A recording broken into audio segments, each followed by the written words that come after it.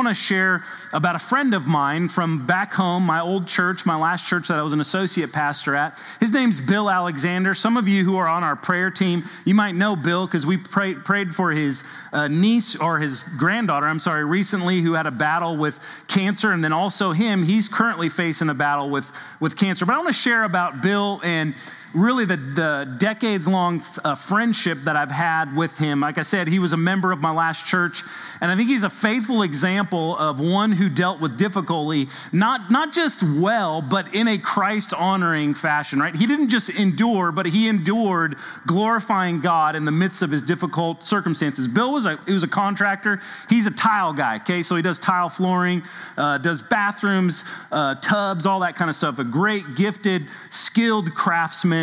And when Bill came to our church, my last church, we were in an economic downturn. And as I've shared with in the past, those of you guys who are in construction, you know how that goes. Usually construction starts to slow down. And so Bill was struggling financially. And he came to our church. He was really just kind of grinding it out, trying to find work. And work was hard to come by. And instead of feeling sorry for himself, Bill really was an inspiration to serve the church more with the extra time that he had on his hands. He helped cook for different events that we had. He was a great grill guy. He could work the grill. He could cook a mean breakfast. He was just a good guy who served. He was an incredible encouragement to our other men. He served in our men's ministry. And Bill was one of those guys that was just kind of the epitome of on fire for Jesus. Like, if you just followed him around the grocery store, you were going to see him have 10 different conversations with people about Jesus. You've been around those kind of people, right? It was contagious. He just couldn't keep it to himself, and it was natural, right? It wasn't faked. He just naturally could talk to anybody about Jesus. Well, after the economic downturn, work starts to pick up for Bill, and about a few months into his work, an injury occurred. Bill was cutting some tile with a tile saw. The tile saw slipped, and he about cut his hand off. And so he had he had surgery, he had about a year recovery, and he had a lot of time on his hand because he couldn't work. And he's facing yet again another season of difficulty. And instead of moping around, Bill began to use his extra time to serve at a local homeless warming shelter back in Southern California where we lived. It does get cold there occasionally, all right? So we had a warming shelter, and he would work the overnight shift at the warming shelter, primarily when people would start coming in and checking into the shelter about 8 o'clock in the evening. And Bill was amazing at ministering to homeless people, which is, if we're honest, that's difficult ministry to do, especially there. People would come in off the streets. You know, their clothes are dirty. They haven't taken a shower in a few weeks. Maybe there's some mental instability. And Bill was amazing at ministering to these folks and seeing them for the human beings that they are.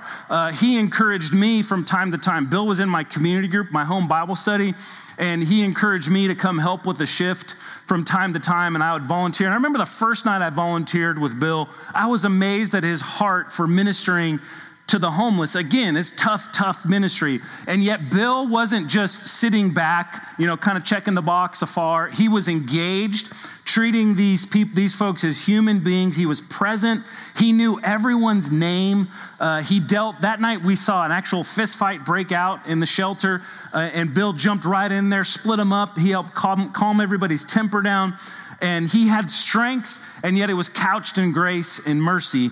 And throughout the night, I would see Bill sit down, and he'd pull out his Bible, and he'd sit down with somebody, and he knew their name, and he'd be like, "Hey, brother, I want to share scripture with you." And he'd share about Jesus with that person. Well, eventually, Bill's hand healed, and amazingly, it was amazing. We had conversations because he really struggled with going back to work full time because it would cut into his ministry to be able to minister to the homeless folks back in Victorville, where I was living in Southern California.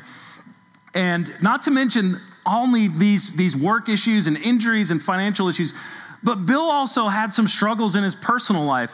Bill had struggled early on in his late teens and early 20s with addiction to substances, alcohol, and drug addiction, and overcame that through the power of Christ and the power of God's Spirit. Bill had struggles at home at times. He has a daughter, Kayleen, who has Down syndrome. She's in her early 30s. Before I left Redeemer to come out here, we were actually able to baptize her. It was awesome. One of my favorite baptisms that I've been able to be a part of. Her profession of Jesus was beautiful and amazing. And so Bill's raising this daughter with Down syndrome, which is a challenge on his personal life. His wife has battled and overcome cancer a number of times. As I shared with you earlier, his granddaughter, a young girl, 7, 8 years old, was diagnosed with cancer last year. We prayed for her. The Lord healed her through the doctors and treatments, and so we praise God for that. And then Bill called me, about probably 8, 9 months ago and told me, hey, I have cancer now. And he's facing that. But you know what? You still could hear the joy of the Lord in Bill. And I called him just a few days ago when I was thinking about him, preparing the sermon, and I was like, hey, man, how are you doing? And once again, I'm not meaning that Bill's fake. He's not happy all the time. Bill has his struggles. Bill goes through tough times. He's going to tell you what he thinks. But overall, the trajectory of his life was always to see the difficulty in his life and serve and honor God in those things. And I think about him this morning as I read through the difficulty of Paul's life and the example that we have in the Apostle Paul and how to trust Jesus in the midst of difficulty. That brings us to our question this morning. How do we live with difficulty and still trust Jesus? It's one of the most common pastoral questions that I have. Like, hey, I'm going through all this stuff. How do I trust Jesus through these things? Just as Bill has been an inspiration for my own personal walk with the Lord, the Apostle Paul was an inspiration to the early church on how to live through difficulty and still trust in Jesus. Again, this is probably one of the most troubling questions that we face on our Christian walk, right? When difficulty strikes, how do we continue to trust God? And I think Paul's an example. How do we know that he had a difficult life? Well, there's a record of it in Scripture. In 2 Corinthians chapter 11, we look at verses 23 to 29. Paul's going to detail all of the difficulty that he faced in life. He says this, "Are they servants of Christ? I'm a better one. He says, I'm talking like a madman with far greater labors." Now he's going to go into the difficulty that it has. With far greater labors, far more imprisonments, with countless beatings. Paul was beaten for the gospel and often near death. Okay, so he's not just beat up, like hit in the face a little bit. He was beaten almost to the point of dying for the cause of Christ. He says this, 5 times I received at the hand of the Jews the 40 lashes less one. 3 times I was beaten with rods. Once I was stoned. 3 times I was shipwrecked, right? I mean, man, I know we're not supposed to use luck, but how unlucky is this guy, is he? Like 3 times? Like, I've never been shipwrecked once. This dude's been shipwrecked 3 times. A night and a day I was adrift at sea, right? Can you imagine in the midst of the storm, like guys floating around on boat debris out there in the water? It says this, on frequent journeys, in danger from rivers, danger from robbers, danger from my own people, danger from Gentiles, danger in the city, danger in the wilderness, danger at sea, danger from false brothers, right? So everywhere is danger in Paul's life, in toil and hardship, through many a sleepless night, in hunger and thirst, often without food, in cold and exposure.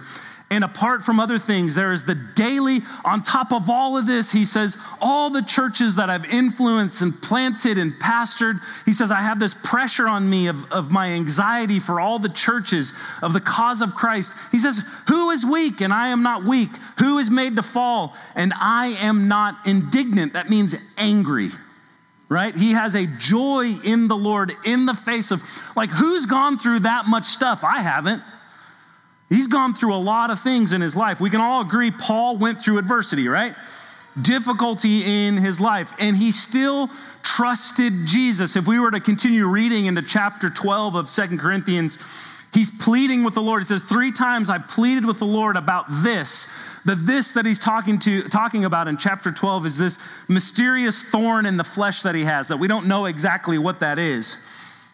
He goes on, that it should leave me, that Lord, would you pull this thing away from me, whatever this thing is that I'm struggling with. But he said to me, he's saying God here, God said to me, hear this, my grace is sufficient for you, for my power is made perfect in weakness, right? How much more is God glorified in the midst of our weakness than when we are strong, right? Because that's the only conclusion we can come to in Paul's life is that that's a work of God. That's a work of God in that man's life. He goes on, therefore I will boast all the more gladly of my weaknesses, my difficulties, right?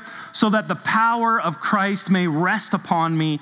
For the sake of Christ, then, I am content with weaknesses, insults, hardships, persecutions, and calamities. For when I am weak, he says this, then I am strong. Turning back to Philippians, our question remains, how do we live with difficulty and still trust Jesus? We're going to look at what Paul focuses on. Number one, Paul focuses on the advance of the gospel, right? The mission that the Lord has given him. That's how he continues to trust Jesus, because he sees God working through his difficult circumstances. We can view this church, the Philippian church, as a mission partner of Paul. We established that last week. They're eager now to hear of the work of the Lord. So we have missionaries that we support as a church, and we wait with eagerness to hear from them and hear the work that they're doing. And so really, this is almost like a mission support letter that the Philippian church is receiving. They want to hear, okay, Paul, we know you're in prison. How are you doing, buddy? Right, if we hear, we've had some brothers in the mission field who have had some health problems. We eagerly await to hear what's going on in their lives. We want to have that update. And that's really what we're at. They have this concern for their brother Paul and a genuine concern with his difficult circumstances. And Paul responds to them in verses 12 to 13. He says, I want you to know, right? Okay. So last week we established the joy that Paul has in the Lord, the joy that he has in the partnership with the Philippian church. And now Paul's going to get at the heart of the matter. And so I can imagine this church is waiting like, all right, Paul's just going to dump it out. All his emotions are coming out right here. He's just going to let everybody know how bad he has it, how pitiful his situation is. He says, I want you to know, okay, I'm in prison. He doesn't say that. He says this, brothers, that what has happened to me, hear this, has really served to advance the gospel. Like, who'd have thought that would be the first thing that he's going to talk about? You know, he could have said that, and I want you to know my circumstances are really bad. I'm living in a dire situation. I'm chained up. I got the imperial guards all around me. No, I want you to know what has happened to me has really served to advance the gospel. And the results, right? So that it has become known throughout the whole imperial guard. That's amazing. All of the emperor's closest workers are hearing about Jesus. And then he says this, and to all the rest that my imprisonment is for Christ. So that Paul, everybody knows within earshot of Paul, whoever comes in contact with Paul, they know this. He's in prison for Jesus. It would relate back to his statement back in Philippians 1, when he says, Paul and Timothy, he says here, servants of Christ Jesus, slaves of Christ Jesus, prisoners of Christ Jesus. Everybody knows what he's in jail for. Right? In Paul, we don't hear a woe is me attitude. Again, we established last week, this is one of the most joyful letters in all of Scripture, and the circumstances of Paul is prison. He's in prison. We see in Paul's strength and confidence in the Lord in the face of the most difficult situations. I love the way one of the resources I was reading this week is written by a man named Matthew Harmon. He says it this way, Paul may be in chains, but the gospel runs free. Did you hear that? Paul may be in chains, but the gospel runs free. You can't contain the good news about Jesus. The world wants to, but they can't keep it. They can't keep it bound up. They can't keep us quiet. We will continue to talk about Jesus. Paul will not let his calling be confined, be constrained, even when he is restrained. What has occurred here, right? Again, Paul is being imprisoned, and we're not exactly sure at this point in his life where he's at in this instance. He could be chained up in a Roman prison, or there was a point where he was placed under house arrest for a season, but we're certain that Paul is choosing in this instance to not wallow in self-pity or anger or anxiety. Instead, he is focused on the mission of God, trusting Jesus and trusting the advance of the gospel, the kingdom of God. It's thought that when the prisoners were chained, and an important prisoner like Paul would have been overseen by direct members of the imperial guard. This imperial guard would have been the emperor's closest servants. So Paul has really a captive audience to hear about Jesus. And he may have, historically, we know some of these folks who were in prison, these prisoners were actually chained to the guards. So this poor guard, whoever's assigned to Paul, is chained to him, and they got to hear him talk about Jesus all day long. And he's preaching so passionately that not only is the guards hearing about it, but everybody in earshot, it says everybody was hearing that he was there for Christ. And so how do we live with difficulty and still trust Jesus? We see every difficulty as an opportunity to advance the gospel message. Okay, and this is in fact countercultural. Because in our culture, we want everyone to see our difficulties or our circumstances as stemming from being a victim of something, a circumstance, a situation, a sickness. And this may be so. There are victims. I don't want to belittle that point. But Paul does not focus on being the victim of circumstances. Instead, he sees it as yet another opportunity for gospel advancement. This is convicting to me. Like, do I see the difficulty in my life as an opportunity to advance the gospel, to advance the kingdom of God, to share about Jesus and the excitement that I have for what Jesus has done in my life? It is because Paul truly trusts that the Lord is good in all situations. He believes what he wrote in Romans 8:28. And he understands that his difficulty not only advances the gospel, but also it advances his salvation in Jesus, right? We determined, again, jumping back into last week's sermon, we are justified through faith in Jesus. What does that mean? We're declared not guilty. Like, that happens the moment you place your faith, trust, and confidence in the life, death, and resurrection of Jesus. But the ongoing saving of our souls is what we call sanctification, or growing into what Christ has already won for us. We're basically have an ongoing salvation, right? We are saved through faith in Jesus, and we're living in light of that and growing in our salvation. And the difficult circumstances in our life help us to grow in salvation, in the saving faith that Jesus has given us. The difficulty, the conclusion is good and healthy for him. It's spiritual nourishment to his soul. 1 Corinthians 1:18 tells us this: for the word of the cross is folly to those who are perishing. Why is it folly? Why is the word of the cross folly? That God would take on human flesh, that he would go to the most shameful instrument of death ever imagined in the history of the world, crucifixion, and he would die for humanity. I mean, if you just think about that you can see why someone would say, yeah, makes no sense. That's foolishness.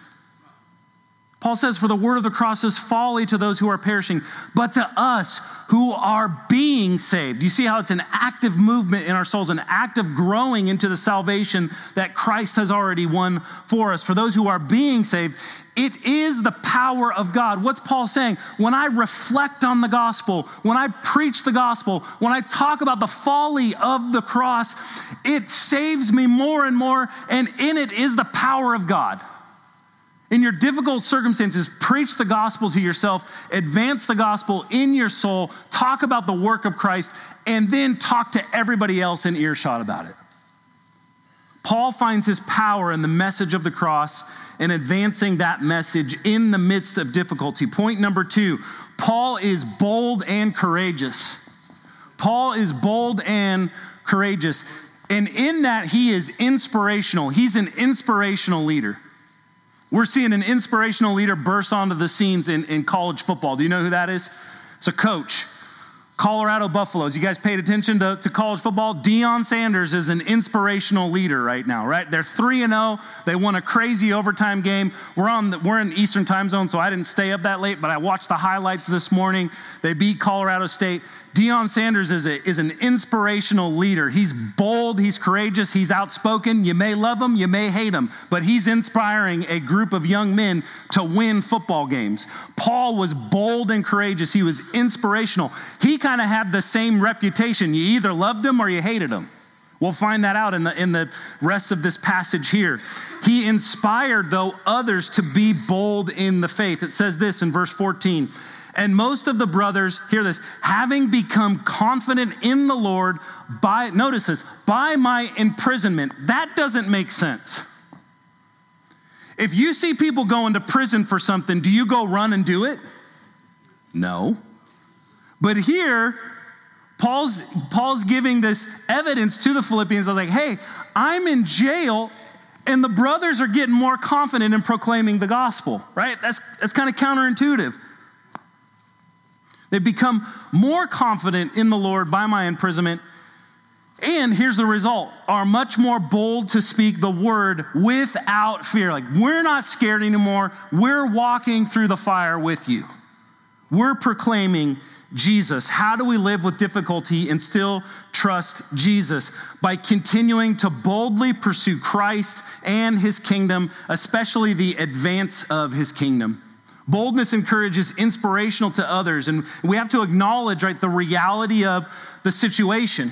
We understand from Paul that others are following his lead to become confident, right? Another word that we use often in this church for confidence is trust or faith in the Lord because of Paul's imprisonment, right? So this is a question that we have to wrestle with this morning as we look at the life of Paul. Does your difficult battle or situation inspire others to have confidence in the Lord? Think about your difficult situation. Does it inspire others to have confidence in the Lord as Paul's has?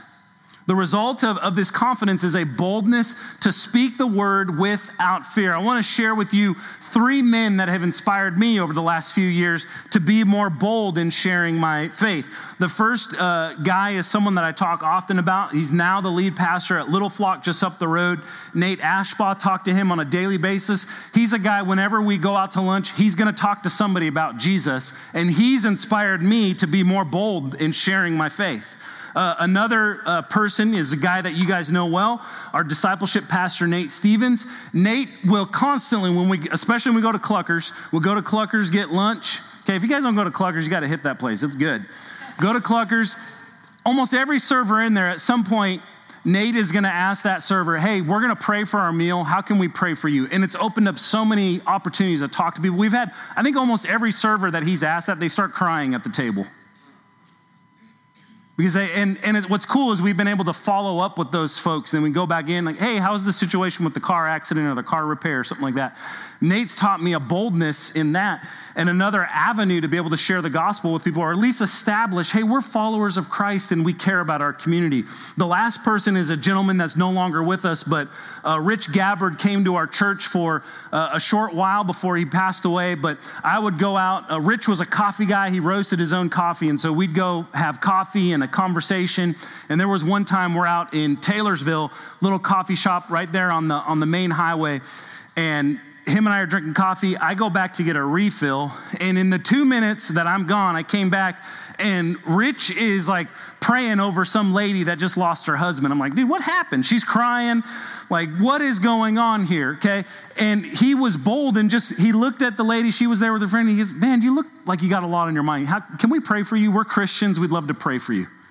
And it opened up an opportunity to minister to that lady. That's bold, right? He could have just sat there and played on his phone like the rest of us do, set up your fantasy football lineup, whatever. You got 2 minutes to kill.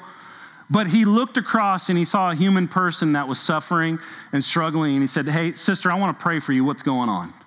And she shared about the loss of her husband, and we were able to pray for her and minister to her. Those are men that have inspired confidence in me to be bold and courageous. We must also understand that this isn't just a physical battle that we're facing. We're facing a spiritual battle. And I want to tell you a truth this morning, that the spiritual is just as real as the physical. Okay, the spiritual is just as real as the physical. This passage isn't in your notes this morning, so I'll just read it to you. Ephesians 6 says this, for we do not wrestle against flesh and blood, but against the rulers, against the authorities, hear this, against the cosmic powers over this present darkness, against the spiritual forces of evil in the heavenly places. Okay, the spiritual realm is just as real as the physical realm, the things that you can touch, feel, and see. And so we have to acknowledge that our difficulty has just as much of a spiritual element to it as our physical circumstances reveal. Paul conveys this, the collision of spiritual purposes between God and the spiritual opposition that God has, which is found in the devil and the demons, the demonic realm. Paul says this in 2 Corinthians 4:4-6. He says, in their case, the God of this world has blinded the minds of the unbelievers to keep them from seeing the light of the gospel of the glory of Christ, who is the image of God. For what we proclaim is not ourselves, but Jesus Christ as Lord, right? That's the content of their message, that Jesus Christ is King, He is Lord. He says, with ourselves as your servants for Jesus' sake. For God, who said, hear this, let light shine out of the darkness, has shone in our hearts to give the light of the knowledge of the glory of God in the face of Jesus Christ. What Paul's getting at here is he's like, there's a big spiritual battle that's going on around the physical things that you see. And we, as those who are followers of Jesus, those who have received the Spirit of God, those who have placed their faith, trust, and confidence in Jesus Christ, we are light in the darkness. And I want to tell you this, it takes boldness and courage to stand in the dark and shine a light, exposing the evil and wickedness that lurks beneath the surface. But we are called the spiritual light of the world. Jesus calls us salt and light, shining in the darkness. That brings us to this, like, the gospel is war. It's spiritual warfare. We're not just messing around here. This is a heavy weight that we carry, and we need men and women who are bold and courageous for Christ and the advancement of His kingdom. Number 3, Paul uses the bad situations for God's good.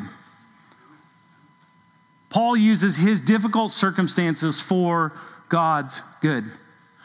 Here's the bottom line. This last section of this passage, it's wild. It's wild what's going on. This is what's occurring. Christian leaders are preaching the gospel, not with the aim to glorify God. Rather, their intent is, some of them, is to harm Paul all the more. Talk about some difficulty. Says this in Philippians 1:15-18. Some indeed preach Christ, hear this, from envy and rivalry with Paul, right? He had some enemies. He had some folks who weren't his friends, but others from goodwill. Says the latter do it out of love, knowing that I'm put here for the defense of the gospel, right? That's a good thing. They are the bold brothers who are going out and truly seeking to advance the kingdom through the proclamation of the gospel. But Paul goes on, the former proclaim Christ out of selfish ambition, not sincerely, hear this, but thinking to afflict me, right? To hurt me in my imprisonment. What then? What's Paul's conclusion, right? Go get them. No. He says only that in every way, whether in pretense or in truth, this is the conclusion of the matter. Hey, Christ is proclaimed. And then his conclusion is this, and in that I rejoice. Okay, here's the thing. He's not celebrating that he's being hurt more by these men who are preaching the gospel with the aim to harm him more. But he's celebrating in the outcome of the gospel being proclaimed, right? That many are being won to Christ. And hey, he's saying if many are being won to Christ, you can tighten up the chains a little bit more. Right? Because the pain is good if it's for God's glory. I want you to think about this in a different way. Imagine someone knows you're in the hospital. You're in pain and you're receiving medicine to manage the pain, but they have the ability, they come and they do a little visit because they care about you. And that tube that brings that medicine into your body, it's laying on the floor, and man, they just step on it a little bit, right? So you don't get as much as that painkiller as you need to, and the pain increases and they're just looking at you. That's what's going on here. That's what these folks are doing to Paul. They're preaching the gospel, not necessarily with the aim to glorify and magnify the Lord, but just because they want to get him back for some reason. They want him to feel pain. They are his rivals. And yet he trusts the Lord so much that he continues to praise God and rejoice in the advance of the gospel. I want to clarify something here. He's not praising their motives or what they're doing. He's praising the outcome, isn't he? He's not some crazy guy who's like, oh yeah, I just love the pain. Give me more. No, he's not enjoying that one bit. What he finds enjoyment and what he can rejoice in is that many souls are being won into the kingdom of God through the proclamation of Jesus. He gets it. He understands this, that beautiful outcomes stem from difficult circumstances. We know in science, right? Pressure produces diamonds, doesn't it? And here's the truth. At any point in history, whenever God's people have suffered and been persecuted and have been under pressure, you want to know what happens? His people just absolutely explode and grow. We see it in Israel, in the Jews, in Exodus. We see it in church history. We see it right now. Did you know in China, in Iran, the church of Christ is absolutely exploding in a good way. It's illegal to be a follower of Jesus, and the church is blowing up.